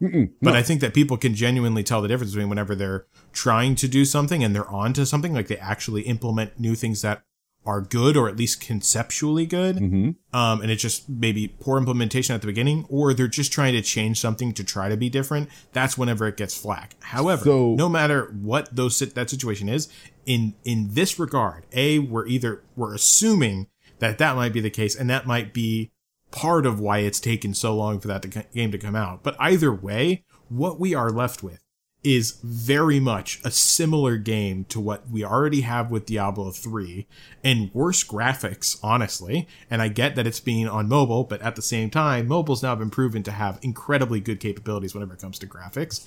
But we're looking at a game that's very similar, and it's taken them basically 5 times as long as it's taken tons of other developers to try to quickly come out with games that are incredibly similar, and in some cases probably even better, especially graphically. I've seen graphically better versions of this game before. It just doesn't have that IP. But that IP is not what's creating so much time. The fact is, every single game that they do, this is every single game, takes for fucking ever with development. And honestly, what they come out with, especially recently, is mediocre at best. I will give it to you. Recently, this is an old Blizzard. No, old. Yeah, no. You're right. Old Blizzard was much better.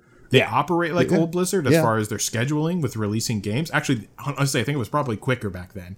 But no, it wasn't. No, it really. Think about Diablo 1, Diablo 2, Diablo 2 LOD. Think about the release time for that. So with that, I think you had to be at faster cadence because you lived or died by your releases.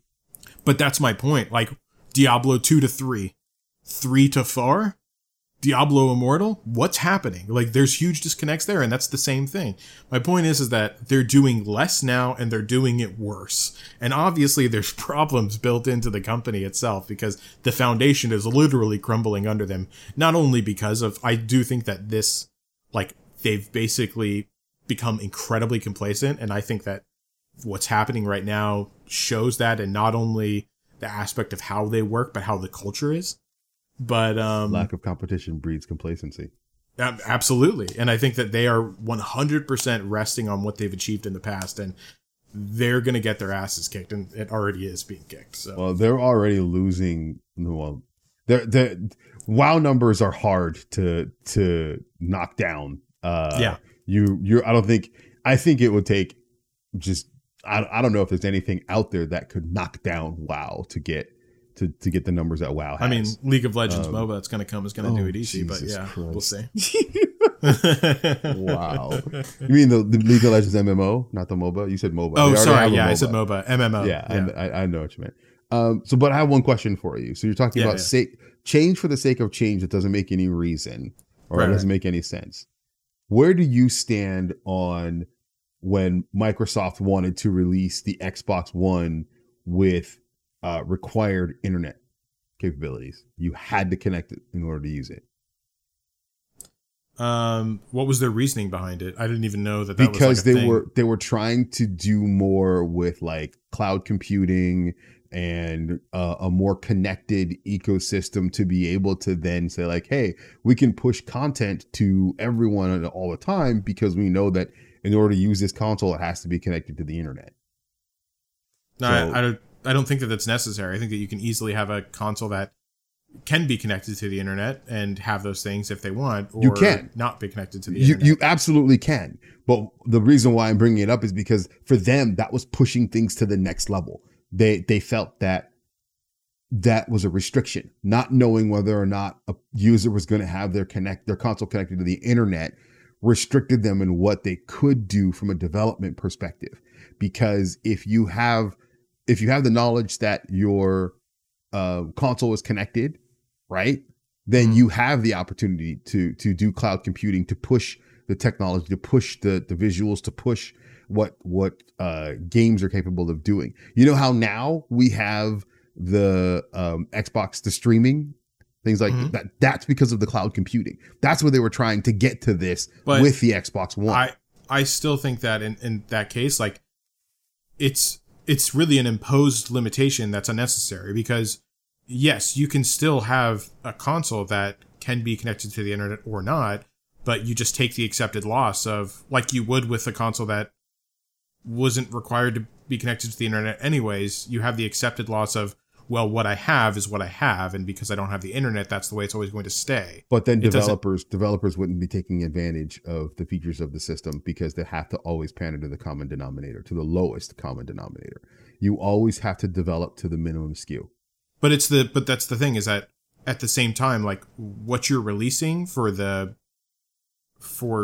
console, like the game that you play or whatever, like you always are going to just have the base form. Like that's what you get if you don't want to be connected to the internet, and that's fine.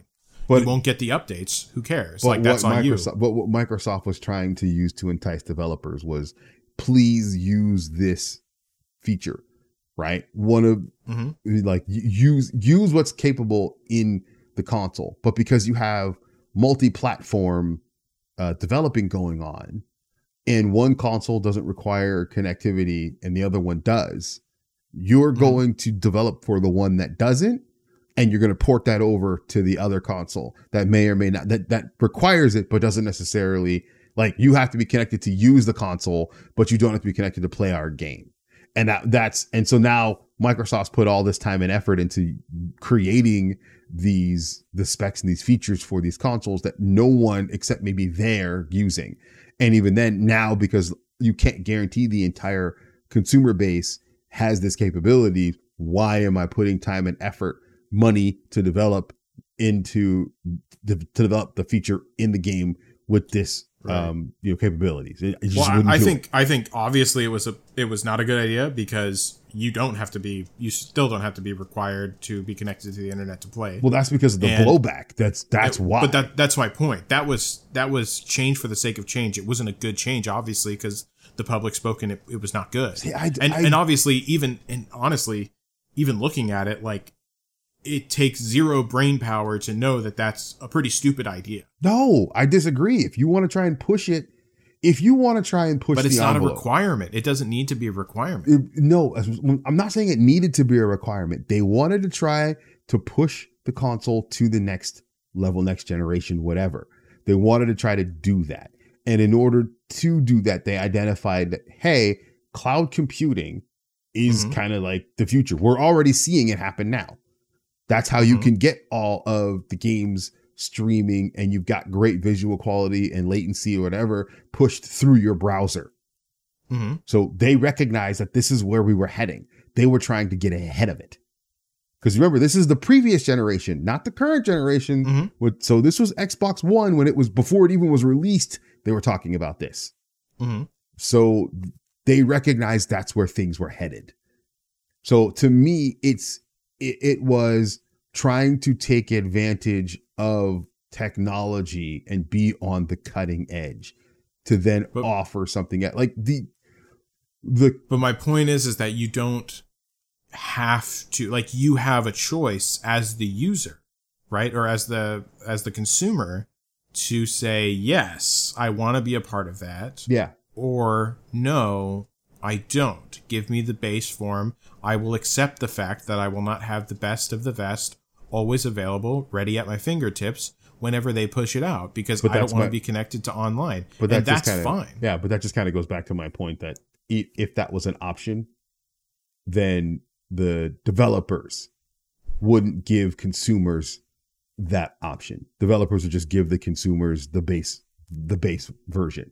It wouldn't be like, hey, you could do this or you could do this, because developers just wouldn't take the extra effort to do it. It wouldn't make sense. Because I think the majority of people would still be playing with the internet. I mean, it's the minority of people that don't play with it. So obviously, developers don't cater to it. They give them the base form, and the consumer has to take the hit of dealing with the base form, and you're not going to be able to have the best like the majority does get, because the companies do cater to the majority. See, and they want ongoing content, and that's how they release it. Through online updates. But you got to remember, I've been at those talks. I've been at those tables. I know when it comes to making those decisions, when things get cut, those are the first things that get cut. When you run low on time, and you start looking at, we're not going to make this window of release that we want, what's the first thing that goes? Well, most of our player base, or some of our player base, isn't going to take advantage of this complicated technology that we need to put into the game that's going to take time to do. That's the first thing that goes. But you're saying that some of our player base, we're talking about a tiny minority of player base. That's just it. Enough to where it would have caused some pause. I'm hoping, like my hope is that I would be wrong in this, and that we're talking, a 1 to 2% of your player base would not have it connected to the internet. But the problem was the blowback and the response was enough to get Microsoft to change direction and release the console that didn't require you to be connected to the internet. So they saw the numbers that people were like, no, we don't want this, enough to where they're like, fine, we're not going to do it. Well, I think maybe a lot of people would be fighting against it, people who aren't always connected to the internet, because you have those people which are connected to the internet, but then so they can get those updates and everything like that, but they might not always be connected to it. And that would be pretty annoying if you have to be connected to the internet in order to play. Yeah. So in those features, like even if you have internet, you would still be against it, because at times when you don't have internet, you'd be fucked. But I still think definitely the minority, like, and I'm talking minority of players that don't have an internet connection, or that prefer to play offline exclusively, never go online with it. That has to be. I feel very comfortable saying that is a minority of players right there. A very vocal minority. Because maybe a very vocal minority, but I think that it's probably the people that play with sometimes off, sometimes on, that probably stepped up the most. Well, most of the pushback was the people that don't have internet connection are the ones that don't even know that it happened. most of the pushback was because of like the under the claim of, well, what about veterans overseas and things of that nature, like people who don't always have internet, people who live in lower income areas that, well, if you live in a lower income area, why are you buying an Xbox? I mean, come on. You got better things to worry about. But I think that that's pretty easy, but I don't know. For those who haven't figured out already, we've run out of the main topics of the gaming news. Over like all the stuff happening with Activision Blizzard was the penultimate what's the word I'm looking for, article that we wanted to discuss, leading to the last, final, and most important one of the week. Back for motherfucking blood. The early release access just came out earlier this week. What do you think? Well, you and I played it yesterday. Oh, yeah, you murdering piece of... you guys will be happy to know that I killed Hooch 4 or 5 times minimum. In a shared space that's supposed to be, you're hanging out, we happen to go to the spot where friendly fire was... Yeah, exactly. So if Hebrew says, let's go to the gun range, and he brings a machete, run. Dude, that hatchet doesn't work. Oh, the hatchet. That's what it was. The hatchet. Literally one hit and you're done. Yeah. But, that was, it was really like, all jokes aside, like the game is a lot of fun. If you played Left 4 Dead, this is that game, bro. Like it is Left 4 Dead with minor alterations to it, at least from what I've played so far. Yeah. It is definitely the Left 4 Dead feel. Totally the Left 4 Dead feel, which makes sense. It's Left 4 Dead. It's, we call it Left 4 Dead 3. Let's do it. Let's call it Left 5 Dead. No. But it's, similar with the banter between the characters and things like that. That's constantly going. It gets a little bit out of hand after a while. Like they need to tone the frequency down a little bit. Dude, that Molly, she's a mean son of a bitch. Let me tell you what. Dude. And then the characters. Oh, then you have Huffman, your guy who is huffing and puffing a lot. Yeah, fucking Huffman. Yeah. That's my coined name for him. God damn, that guy breathes. Distinct character, characters and personalities and things that kind of come out as you're playing. You didn't get a chance to do PvP yet, did you? No. Oh, okay. So I played a little bit of the PvP portion earlier today.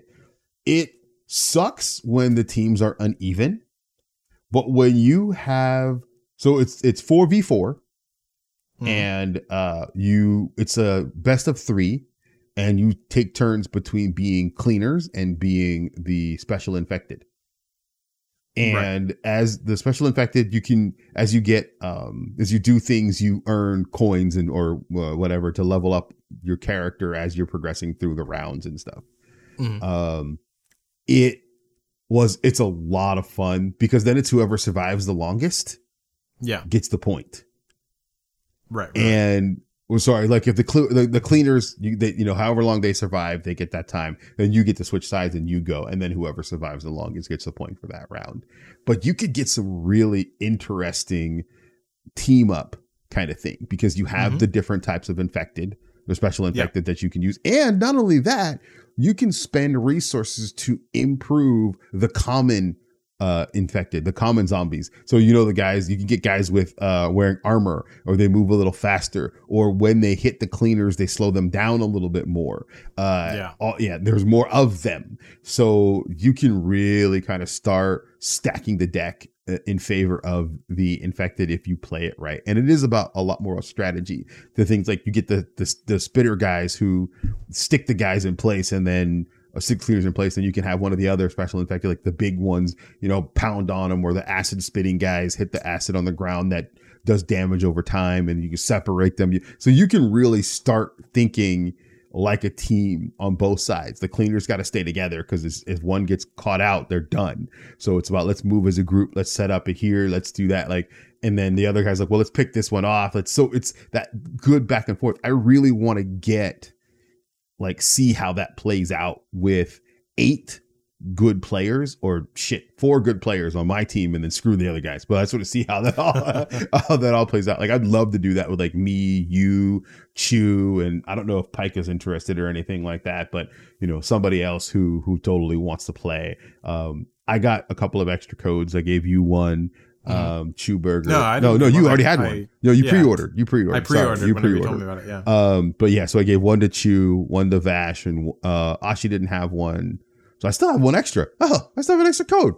I have someone that'll want that if it's still available. I haven't given it out yet, so I need to figure out what I'm going to do. He would play with us all the time. Just saying. We'll see. We'll talk. All right. I mean, we don't have too much time, too much longer, because the open beta only goes, the early access only goes until the 9th. And then the 10th and 11th, it'll be shut down for them to transition to open beta, which happens from the 12th through the 16th, I think. Yeah. So overall, a decent amount of time to play, though. You've got plenty of time. I will tell you this much. What do you think of the card system? Card system's interesting. I need to delve more into it, because I've only played with the beginning set. I haven't played again since last night. I'm going to be playing it a good amount tomorrow. Okay. So I'm actually planning on playing through and being able to go through more. But I understand how it works. Okay. It is interesting to me. I there is something with the... I do think it's a good system. Mm-hmm. It's just, for me personally, I always make that, why is this here in the game? It's... You need a narrative reason why the system is there. Yes. To me, this is cards giving me upgrades. Yeah. Yeah, that's really what it is. There's no narrative reason why. I feel like there was a better way that they could have implemented that just kind of narratively made sense. Yeah, probably. But I think they wanted to use this system because they wanted to give you, they wanted to throw a random element. So you're forced to adapt to something new each time you're going through the same game mode, right? I totally get it. Let me give you an example of how a good way that a game has implemented something like this that I think would have been more in tune with the game. Call of Duty Zombies. Okay. You go to pick up, you go to the different shops with the drinks for upgrades. Or BioShock with the powers kind of thing where you stab yourself. I'm not saying obviously it doesn't need to be something as, you're not getting whatchamacallit, vigors or anything like that. You're not getting superpowers from it. But things like that where it's you can get these upgrades in the actual game and it makes sense for it. Maybe at the safe zone where you start off with, there's a dealer there or something like that. And you get to pick between the couple of options that she has, for something. I don't know. The cards make it a little weird. I get a card and all of a sudden I have this. It's odd. I get a card. I can carry 2 main weapons. Yeah, Wait, exactly. why? I'm why? Okay. I couldn't a second ago and nobody else can because I have this card. This is super minor, by the way, people. This is total nitpick. But it's just for me, it's not going to deter me from playing the game or having fun with the game at all. It's just these are the kind of questions I ask myself sometimes.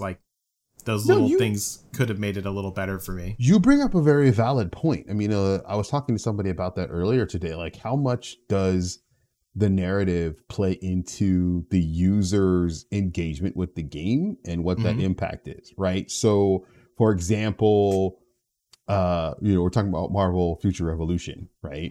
You're tasked as playing as a hero, but everything is all of the directions are, all of the communication or whatever is to that hero, and that's your avatar. So that's how you're connecting to the game space, right? Right. But then you have a game like XCOM where you aren't, those characters are separate from the player, from the user's perspective. You are the commander. You are giving them orders to execute.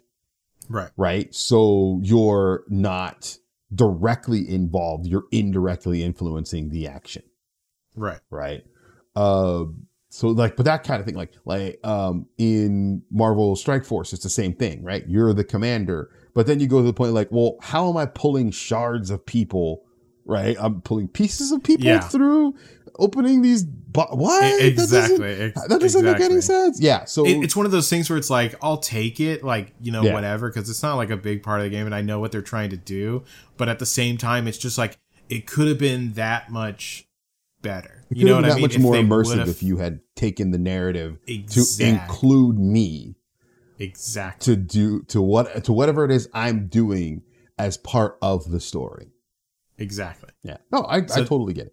Those are like it's the little things, but you know, like that's where a game goes from good to great to genius. You know what I mean? Yeah. So I hear you. All right. Well, Back 4 Blood. A lot of fun. I'm enjoying it. I can't wait to get more in. I will warn you, going from the difficulty spike from the everything is super easy to the next level is everything is not super easy. You need a lot more coordination. There's a lot fewer resources and ammo. Either that or the group I'm playing with just has a guy in the front stealing all the ammo for the gun that I have. Because I'm like, I don't have any ammo. Where's my ammo? And we died a lot. Whenever we played, were we playing on the easy mode all the way through? We were playing on super easy pansy mode. I just wanted to get you familiar with how the game. Like even on that last level, dude. I mean, like we got kind of fucked. Granted, we did have two people we had one bot and another person was like just not playing with us. Yeah, basically. Four people coordinated. You need 4 coordinated people to get through the second difficulty level. I have no idea what you need to get through Nightmare other than a fucking miracle. You need a fucking hit squad. That's what you're looking for. That's what you like. You need cards, like super duper cards that are like one shot kills to anything in front of you. You know, that's the kind of shit you need. Because all I say is like when we first went through open the door for the safe room and literally got mobbed and 3 freaking special infected, 2 of the big fat guys and one of the big tall guys came barging through the door. Like this is ridiculous. I mean, it's not too like a lot of this is very reminiscent of Left 4 Dead. So like even just like the difficulties, like it was very much like that. And I know that you didn't know this because you didn't play the multiplayer for Left 4 Dead. You said, but I did. I played it. Oh, you mean the PvP portion? I played it a little bit. Yeah. Yeah. Sorry, I should have specified PvP, but yeah. Like that's how it worked as well. Like you could play the infected and you play. It sounds like this time you can upgrade the infected more, which is cool. Yeah. So I like to see that. But yeah, like that has always been a thing, and I've always loved that multiplayer mode on Left 4 Dead because it was so cool playing as those characters, like playing as the witch or the tank or the boomer. The witch. Smoker, I found the witch equivalent. The witch equivalent is not a character. It's the crows. It's the birds. The birds of the witch equivalent. That's not as cool. It's not as suspenseful is what it is. I feel like there's a character. The witch was like probably like the most iconically freaky character from Left 4 Dead. I feel like it's in there. They probably just amped it up a lot and you have to get to it. I hope so, because all you have now are the birds, and you startle them, they bring in the horde. Which is the same thing as you had with the witch. You startled the witch, but then you also had to deal with the witch. The witch also fucked you up. Yeah, let's not forget that. The witch fucked you up hard. Yeah. If she ran to you, you fucking died. So like that bitch was. You don't want to fuck with her. No. As soon as you're like, oh shit, run. Yeah, we were talking about that. Yeah, whenever you heard that fucking wailing in the back, you're like, oh my god. Because you had to turn off their flashlight too. Like, turn on their flashlight. Yeah, you couldn't shine the light on her, and you just had to like move around her. Yeah, dude, shit was so cool, man. Dude, even thinking about it now, you're like, oh man. Oh, the best story, and then we'll end it on this. Yeah. The best story I had playing Left 4 Dead was there was an achievement to go into the safe house and then go out of the safe house, rescue a downed friend, and then bring them back into the safe house, right? Or go back to the safe house. So I was trying to earn that achievement, but nobody was getting killed. So as one of my buddies was coming into the safe house, I shot him, and then went and picked him up, and then went back into the safe house. That's how you do it, dude. I mean, I'm pretty sure we did the same thing for that, or we just went on super easy mode, cheesed it, and then just like brought him in. Yeah, like yeah, but yeah, that stuff's always good. I mean, that's probably going to be my route to go with since you've already played with me. Oh, you're just going to shoot people regardless. I guess I'm not a good person to have friendly fire with. No, like, there's friendly fire. There's that. I think to me is kind of the one drawback about the game playing in a public sense is because you don't know the tactics of what the other people are going to do. You run into more of an opportunity to shoot them and them to shoot you by accident. But that's I like the way that they did it where like with increasing difficulty you take more damage. Yeah, because like I really do think that like if you're trying to get more immersive, aka like more realistic, if you're trying to increase the difficulty, therefore get more realistic with it, like I mean if a fucking ogre grabs you and then he throws you to the ground, you're dead. You're not, oh, I lost 20 health. You know what I mean? So, like it's a splinter. Yeah. So, I mean, if someone shoots you, if your buddy shoots you in the head, like you're fucking done. Like, I don't care if fucking George did it. Like, you're going down. Oh, so, Walker. I think at the end of the day, like in a situation where you're in a fucking post-apocalyptic zombie world. Yeah. Everyone's going to be pretty erratic and everyone's going to be fucking running around if you're being surrounded by zombies, and you might accidentally shoot your friend. So you have to be really careful about that. So I think that the game does a good job of allowing that to increase with difficulty. Yeah. Yeah. So yeah. All right. On that note, let's kill it here. We had a good one. Go ahead. Maybe go kill some more zombies and whatnot later on. Yeah. Well, yeah, I mean, we'll definitely be doing that tomorrow for sure. But for now, that's going to wrap up this episode, guys. Thank you all so much for listening. We really appreciate it. Once again, you can check us out on patreon.com/ANR pod to check out all the perks. And then you can also go to Apple Podcasts, find our podcast and leave us a 5-star review. That helps us with visibility and lets our podcast get to more ears, because that's the best thing that can happen for us, because we want to keep the show going for as long as possible. We love doing it. And that's pretty much it. Thank all of you guys for supporting us. Once again, the Discord is discord.me/ANR. And that wraps it up for this episode, guys. So see y'all next week.